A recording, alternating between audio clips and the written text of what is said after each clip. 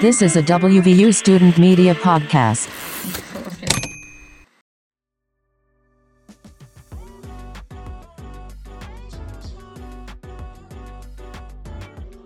Welcome back to Monday in Morgantown. This week, we will take a look at the Student Government Association's push to rename the Health Sciences Center, the current COVID situation in Monongalia County, WVU's first football game back on the field, and how COVID has impacted an icon of the state, the pride of West Virginia.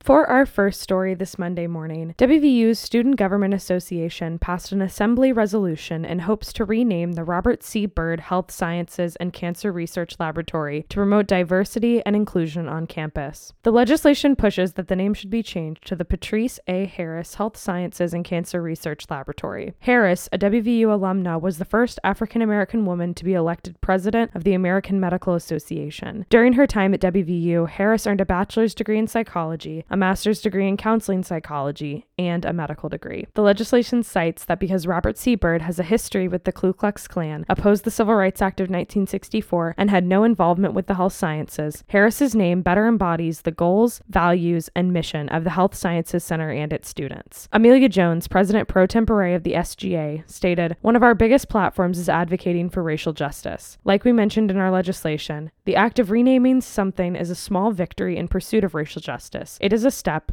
in the right direction." Now for a short ad break.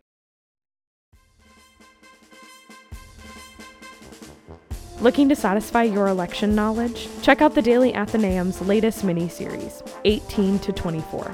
Each week, you'll join me, Abby Smith, podcast editor extraordinaire and self-proclaimed politics junkie, as we cover the election from sea to shining sea. We will cover topics like registering to vote, voting by mail, candidates, and we will speak to some experts and students along the way. New episodes will be released every Tuesday from September 8th to November 10th. To listen, go to thedaonline.com/deepdives or subscribe to DA Deep Dives wherever you listen to podcasts.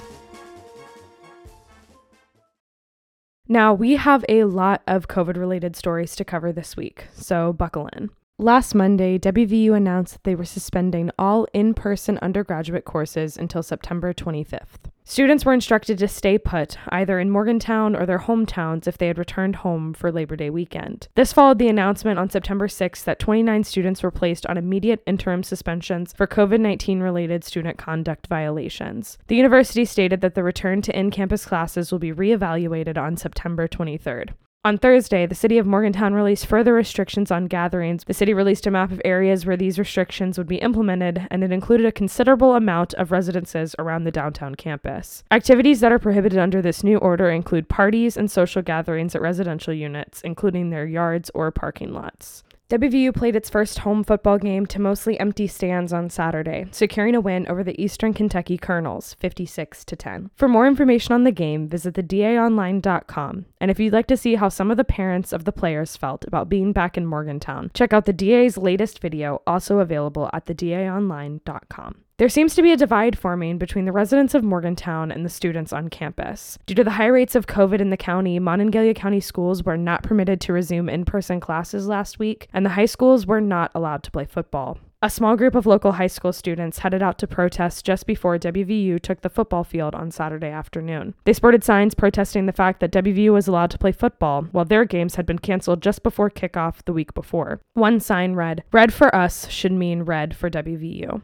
Jason Lawrence, a parent of a football player in the county, commented on what the real problem is right now. He said, "We have nothing against WVU playing football. You know they're being tested, they're allowed to play. There's nothing wrong with that. The problem that we have is that the governor isn't listening and applying some logic to the damage he's doing to our kids. Everybody else seems to be moving along and getting along with their lives, and the ones being punished are the kids in our community." Local residents aren't the only ones feeling the impact on their activities. The Pride of West Virginia are facing their own issues amidst the pandemic. According to the band's website, the Pride sports some 340 members of varying majors and colleges across the university. The pandemic means that these members cannot all rehearse together and will not take the field as a whole this fall. To find a small solution, the band has been split into 3 smaller bands, so they can still have some sort of experience together. Students in the Pride have concerns about the experience not being what it used to be. Maddie Starcher, a senior biology biology student and Pride drum major, said that the band is something she, along with hundreds of other students who march, look forward to every year. She stated, "It's definitely disappointing. I think it's disappointing for every member of the band. It's just, this band is something that we always chose to do. We're never forced to do it, and then it's being impacted in a way that we basically can't do it."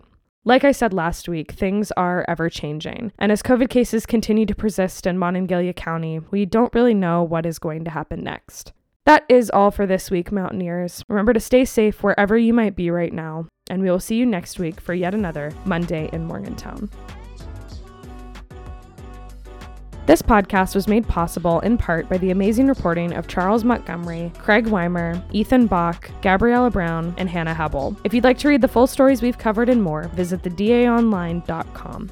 Monday in Morgantown premieres weekly every Monday morning. To ensure you never miss an episode, visit thedaonline.com or subscribe wherever you listen to podcasts.